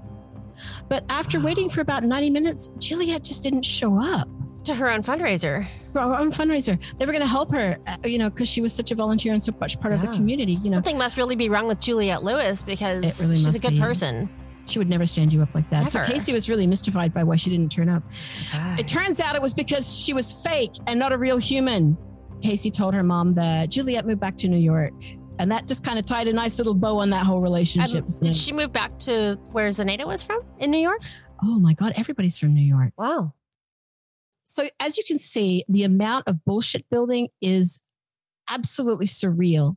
And what happens next, again, can only be described as surreal. So Detective Melich at this point has started to run down some of these facts, and he's just getting dead ends across the board. There's no one named Zenaida who's lived there. There's nobody named Jeffrey Hopkins who currently works at Universal Studios. There's nobody named Juliette Lewis who currently works at Universal Studios. And there's no child Zach. There's no child Zach belonging to Jeff. Casey, who claims she's an event coordinator at Universal Studios. She wasn't. I know. I'm surprised as you are, listener. So the surprising thing here is how quickly and easily these facts were disproven. Because something like where you work is so instantly provable as true or false that it's almost incomprehensible that a person would lie about something that is so... The first thing that somebody checks is that where you work? And they don't even have to freaking call anyone to get that information, dude. That's all in databases and computers and shit now. We're in the 20-aughts. Come on. There's like, you can computer that now. And so Yuri computers the crap out of this, and he finds out that all of this is bullshit. And so he's like, let's see how far we can take this. Yeah. And he was, at this point, they were trying to corner her into her own web of lies. Because they know, they can smell it. They're like, she's fucking lying. And it smells real bad. Yeah. Desperation is a stinky perfume. So Sunday, July 16th, the day after those 911 calls from Cindy, Detective Melich knows the apartment's been vacant for months, and many other details about Caylee's disappearance had not panned out. He asks Casey to go with him on a little trip to Universal Studios to check out some of the details of her statements. I'd like to see where you work, Casey. And just see where you work and just verify a few things. And she absolutely agrees. She's like, sure, and anything I can do to help find Caylee that's really all that I'm focused on right now. So they turn up at the front gate, and the assistant manager of loss prevention at Universal is named Leonard Tortora, and he's kind of already been questioned by Detective Melich, so he kind of knows a tiny bit about what's going on. At the front gate, they let her talk her way in. I think that's adorable, that the assistant manager of loss prevention knows that she's going to come in and kind of go through this, kind of be in Universal Studios Park, but the cops just kind of let her talk her way in. So she goes up to the security and she's like, hi, I'm an employee here. I work in the event department. My name is Casey Anthony, and I've lost my ID, because of course she did, right? Right. I've lost my ID, and I'm here to help these detectives find my daughter, and I need to go in and get into my office. And so they're like, come on in. They open the door, they let her in. She comes in, and she points to a building where she says she works. The assistant manager of loss prevention, Mr. Tortora, and Detective Melich, and Casey all go for a little tour of Universal Studios sort of office building, like staff a area. 25-minute tour. I'm sorry, but if I work in an office, Mm-hmm. I'm going to just take you to my desk. It's going to literally take us like 4 seconds to get there. Maybe That's an right. elevator ride. And the reason it takes so fucking long is because she doesn't know where she's going. Yeah. She starts walking down hallways, upstairs. Let's go in this door. Let's turn around here. I Elevator hope up. they wore sensible shoes for this walk. Oh my God. Can you imagine being them of just like, she's walking ahead, she's leading them, and they're looking at each other and being like, what's going on with this crazy bitch? Yeah. Could you imagine if you and I were the detectives? I would Oh my die. God. Can you imagine the looks? Like, that would be so much fun. That's our next incarnation, friend. Yeah. Yeah. I'm into Cagney and Lacey, but with like bad personal hygiene. And Oh my God. I'm speaking for myself. I was going to to say, I'm like, Yeah. are you trying to tell me something? No. I smell like an onion. No, smell-o-vision, it doesn't happen yet. Scratch and sniff at Zoom. No. So they're walking around, and finally they get to the end of a corridor. And she kind of slows down, and she turns around and looks at them with a kind of a little rueful laugh, like, actually, I don't work here. How, Casey, did you get to this point? So even though a bunch of her information had been bad, he really did want to believe her up until that point. He didn't necessarily think that she was guilty of something nefarious. And during the trial, when he testified, this is Detective Melich, he testified and said, she was very persuasive. Even at this time, I could not imagine this was a ruse because of the fucking details, man. The details and the details and the details. So yeah, but I still don't understand how nobody's seeing through this. Well, they're starting to. They're really starting to. And you can see, again, she is playing her program. Yeah. Keep lying. Keep extending the lie, expanding the lie, elaborating on the lie, changing the lie until either you run out of places to go, in which case you go, actually, I don't really work here. So at this point, Detective Melich is just like, okay. So he asks Mr. Tortora if he can please have a room. And Leonard Tortora finds him a room that is empty, that is a place they can sit and chat. And this conversation is recorded, and it's extraordinary. So it's extraordinary because you get to listen to about the 2 or 3 different techniques that Casey Anthony consistently uses when she's lying. There's a couple. One is this that she does when she's being presented with a list of facts that incriminate her. She's sort of establishing rapport with the person who's talking by almost agreeing with them. It's very strange to listen to because it's so off-putting. It's such an unusual way to respond. When somebody's listing like, you told us this, you told us that, we know that's not true, we know that's not true. And she's going, It's just unusual. Those things don't gel together. If you had lied, you would be like, look, I didn't look, there's something, blah, blah, blah. You'd be trying to explain yourself. Exactly. Right. There's that.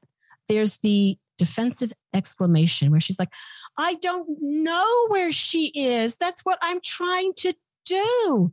If I knew, I'd tell you. And it's like, it's this fake exasperation that like, I'm just so at the end of my tether and look how much I care by how strongly I'm saying these words. So this is another thing that she does. And she really does. So when you listen to this, you can hear it. And Detective Melich is just not having any of it. So he tells her to her face that he can't verify the information that she provided the night before. And this is a little conversation they had. He says to her, I can tell you with certainty that everything you've told me has been a lie. And then he says, we're here because, she says, because I lied. That was one of the very few times I've ever heard her admit that she lied. But they go back and forth like this, where she's saying something and he's saying, no, that's not true. You didn't do that. We know you didn't do it. She says, I dropped her off at Zanny's apartment. The detective says, no, you didn't. That's exactly where I dropped her off. No, you didn't. And who did you drop her off with? I dropped her off with Zenaida. No, you didn't. He is just not fucking having it. He is just meeting her lies with complete rebuttals because he knows what's true. Yeah. Finally, she says, I don't know where Caylee is. That's those defensive exclamations that she does. And he says, yeah, you do. Detective Melich is not here to play. He's really not. So during this interview, there is a moment where he kind of lays out this idea of her feeling like she's going to be perceived as a bad mom. Maybe you're worried something happened. It was an accident. She fell, or, maybe she drowned. Because they had a pool. A plausible pool, right? theory. Right. I have to say something here because this theory that the baby drowned. And this comes out in court. This whole this is the defense's argument. Yeah. In trial, but that she drowned. The thing is with that is, as horrible as this is, as far as like a statistic and to say, is kids drown in pools. Mm-hmm. It is a thing that sadly, shittily happens. Mm-hmm. And when children tragically drown in a pool, I have never heard in the news of charges that have been filed for murder. Now, I mean, it's extremely rare even to get something like a manslaughter. Usually, I was going to say that it was an accident and a tragedy is usually enough to dissuade the police from pushing for something worse. To create all of this scenario that this world, this universe that she's created around what they ultimately try to use as a fucking defense, which is that the baby drowned. I don't get it. It doesn't, none of this makes sense. No, it doesn't. Because you don't go on trial for murder like that if it's a true accident. That's right. You call and I can completely appreciate that you'd be frantic, you'd be scared, you wouldn't really necessarily know what to do. I get all that. I totally get that. But I mean, I think most people would probably be like, well, I'm not going to go for murder. They give her a freaking out. They ask her straight up. Maybe there was, an accident. You don't want to be perceived as a bad mom. This is the time to come out and tell us. They basically said, you're not going to be held guilty of murder if it wasn't murder. This is the time to tell us. And she says, and this is a quote, if I knew where she was, if something had happened, I would have admitted that a long time ago. She means if an accident had happened, I would have admitted that a long time ago. Yeah, you had a chance to. Yeah. They even offered her, when they were talking with her, is there anything that you want to change about your story? Mm-hmm. They knew that what she was saying and what she was spinning was just complete and utter bullshit. That's right. From top to bottom, left to right, side to side, diagonally, however you want to cut this up, every bit of it was just a lie. One lie on top of the next. And so they gave her an out. They said, do you want to change anything about this? Oh, no, this is a story I'm going to stick with. But she was absolutely sticking with it. And so later that day, Casey Anthony is arrested. Now, at this point, she's arrested, not for murder, because they don't know if there's a dead child or not. She's arrested for child neglect because she doesn't know where her fucking kid is. And she hasn't made much of an effort to find her. Because she's been trying to exhaust other resources. She's also arrested for giving false statements to police and obstruction of an investigation, which, she's wasted so much of their time. Because if this really is like a missing persons case, time is of the essence, although it's been 31 days, so not really. So she's arrested. She goes to jail. And she sits there for quite some time. Like she's there for well over a month. There is another fascinating recorded interaction in the jail. Is it the one between her parents and Casey Anthony? Yes. Or the several that happened? There are several. And there's a couple that are so indicative of where her focus is. And it is not on finding Caylee. Of course it's not, because she knows she's dead. No, when I was watching this footage, you can really only gut out so much before you just want to like rip your hair out and run screaming and light yourself on fire. As I was listening to it, her mom is trying to draw out the truth. There's one in particular where Casey is kind of like looking down. She's on the other side of the glass and, the parents are on their side of the glass. The mom says, I need you to look up. And they get into this weird little like mini squabble about where I can't look at the camera and look up at you. But then the second that she starts looking at her mom, did you notice that the second she starts looking at her mom, she actually had a moment and she started crying? It was like one of the very first times she's ever shown any kind of emotion around reaction to Caylee's. But the thing is, like, I wasn't reading it like she was connected to Caylee's disappearance / now what we know murder. I read it like she was having to look into her mother's eyes as she sat on the other side. And this is now her life. And this is the life she's carved out for herself. It didn't really have anything to do with the fact that her baby was gone. Yeah. If Casey Anthony is shedding a tear, it's only for Casey Anthony. Yeah. You can be pretty certain that it's a Casey Anthony related tear. And La Bella Vita, baby. Oh, God.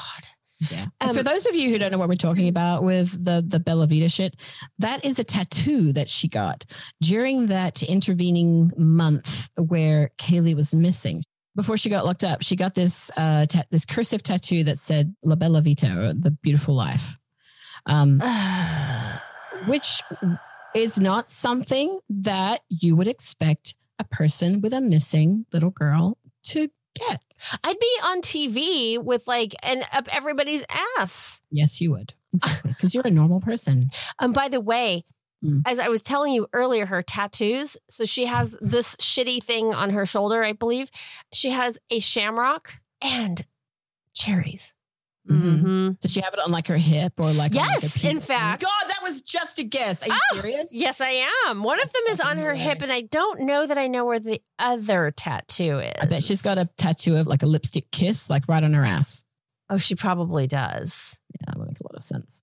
So the judge denied bail and said, quote, Casey had shown a woeful disregard for the welfare of her child. No shit. Set bail at $500,000. She was released on August 21st from jail after her bond was posted.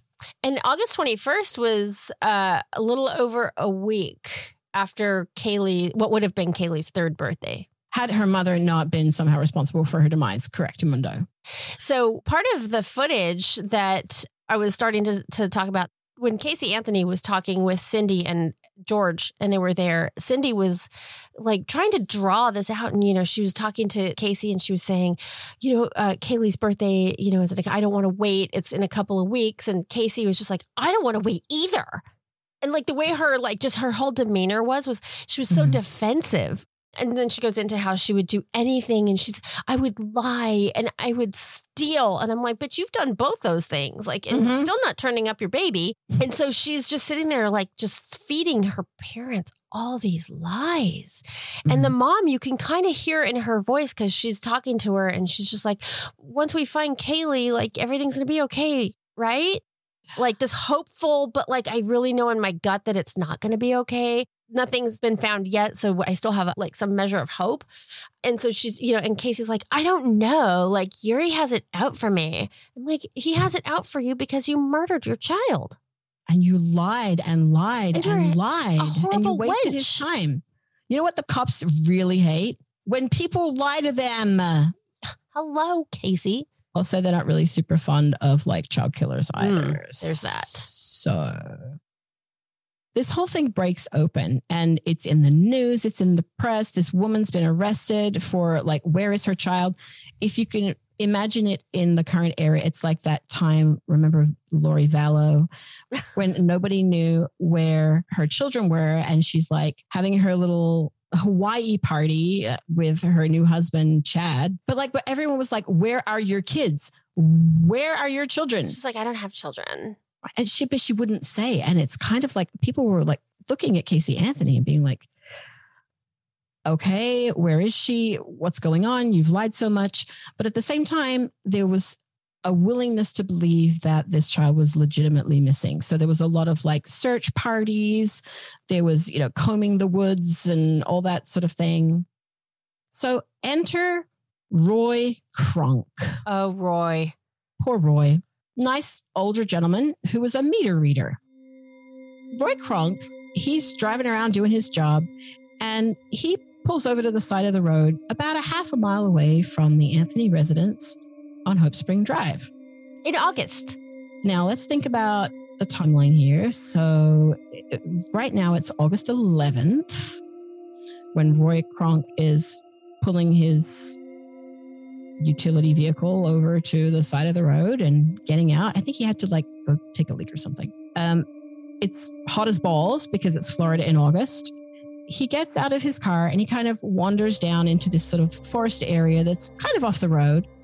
And while he's kind of there, he sees something on the ground near a log. Suspicious. He tells them that it looks suspicious. And so he calls the sheriff's office and the tip line, and they say they'll call him back, which they don't. Yeah. And the first call, he ends up getting rerouted. Oh, that's right. He does get rerouted. Yeah, they're like, this is a matter for the sheriff.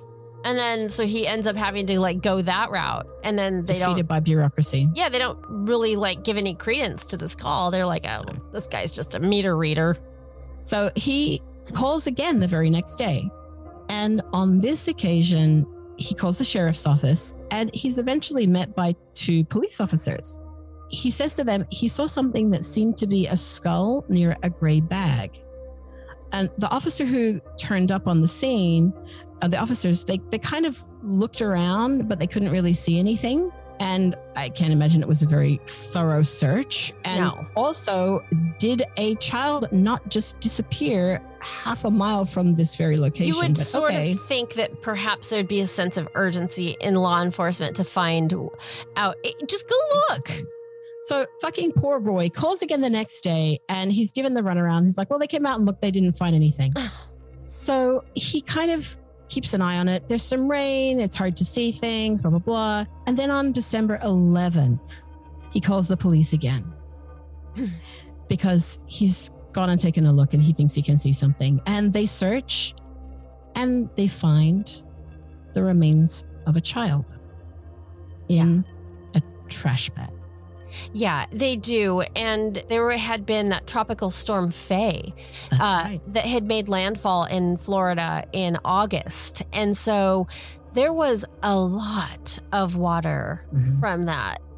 The second time around when they did their quote unquote search, maybe there was just no real way to get there. I don't know. When you see this wooded area, it really is just a freaking tangle as well. Oh, it's like a rainforest. I mean, to us anyway, we don't get rain where I live. No, we're in the West. What's rain? Yeah. And so it's very hard to say what the texture and what the integrity of the ground was like how far back was this?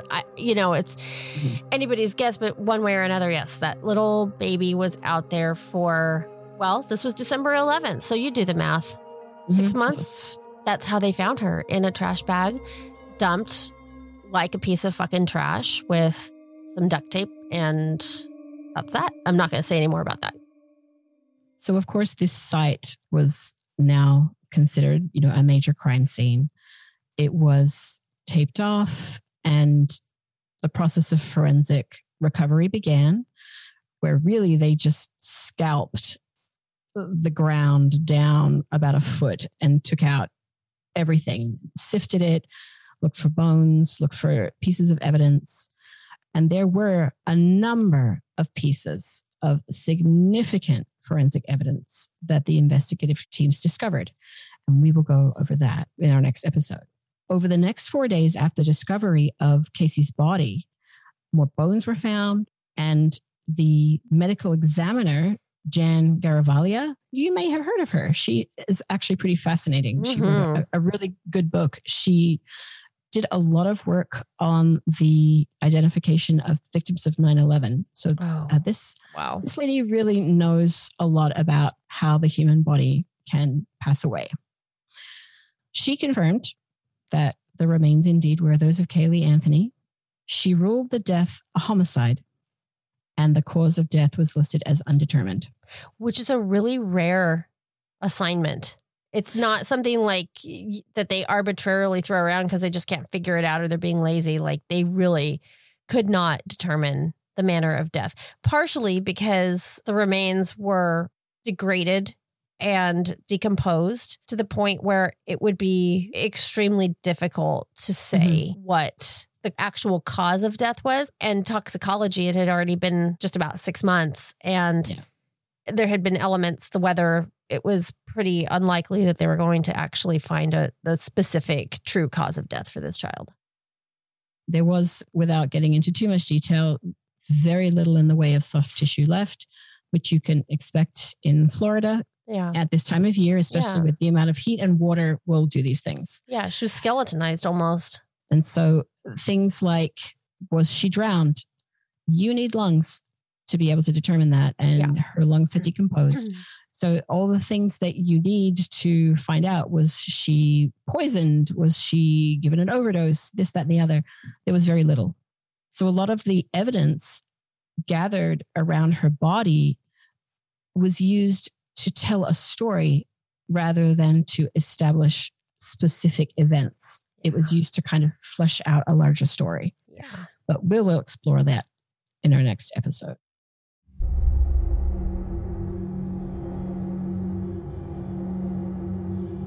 In part 1, we've charted the life of Caylee Anthony so far as she internalized the lifelong lesson that lying solves, or at least defers, your problems. We've seen the family dynamics that contributed to Casey's baffling actions and her web of lies that came crashing down in her interview with Detective Melich. And now, 6 months after Caylee's last confirmed sighting, her remains are discovered less than a half-mile from her house on Hope Spring Drive, with a mountain of incriminating evidence that points to one person, Caylee Anthony. Join us next week for part 2, where we'll take a close look at the fallout from the discovery of Caylee's body, the forensic evidence, the potential motives, the testimony, the twists and turns of this trial, and finally, the unthinkable verdict that shocked a nation. This has been part 1 of the Caylee Anthony case, here on Homicide Worldwide.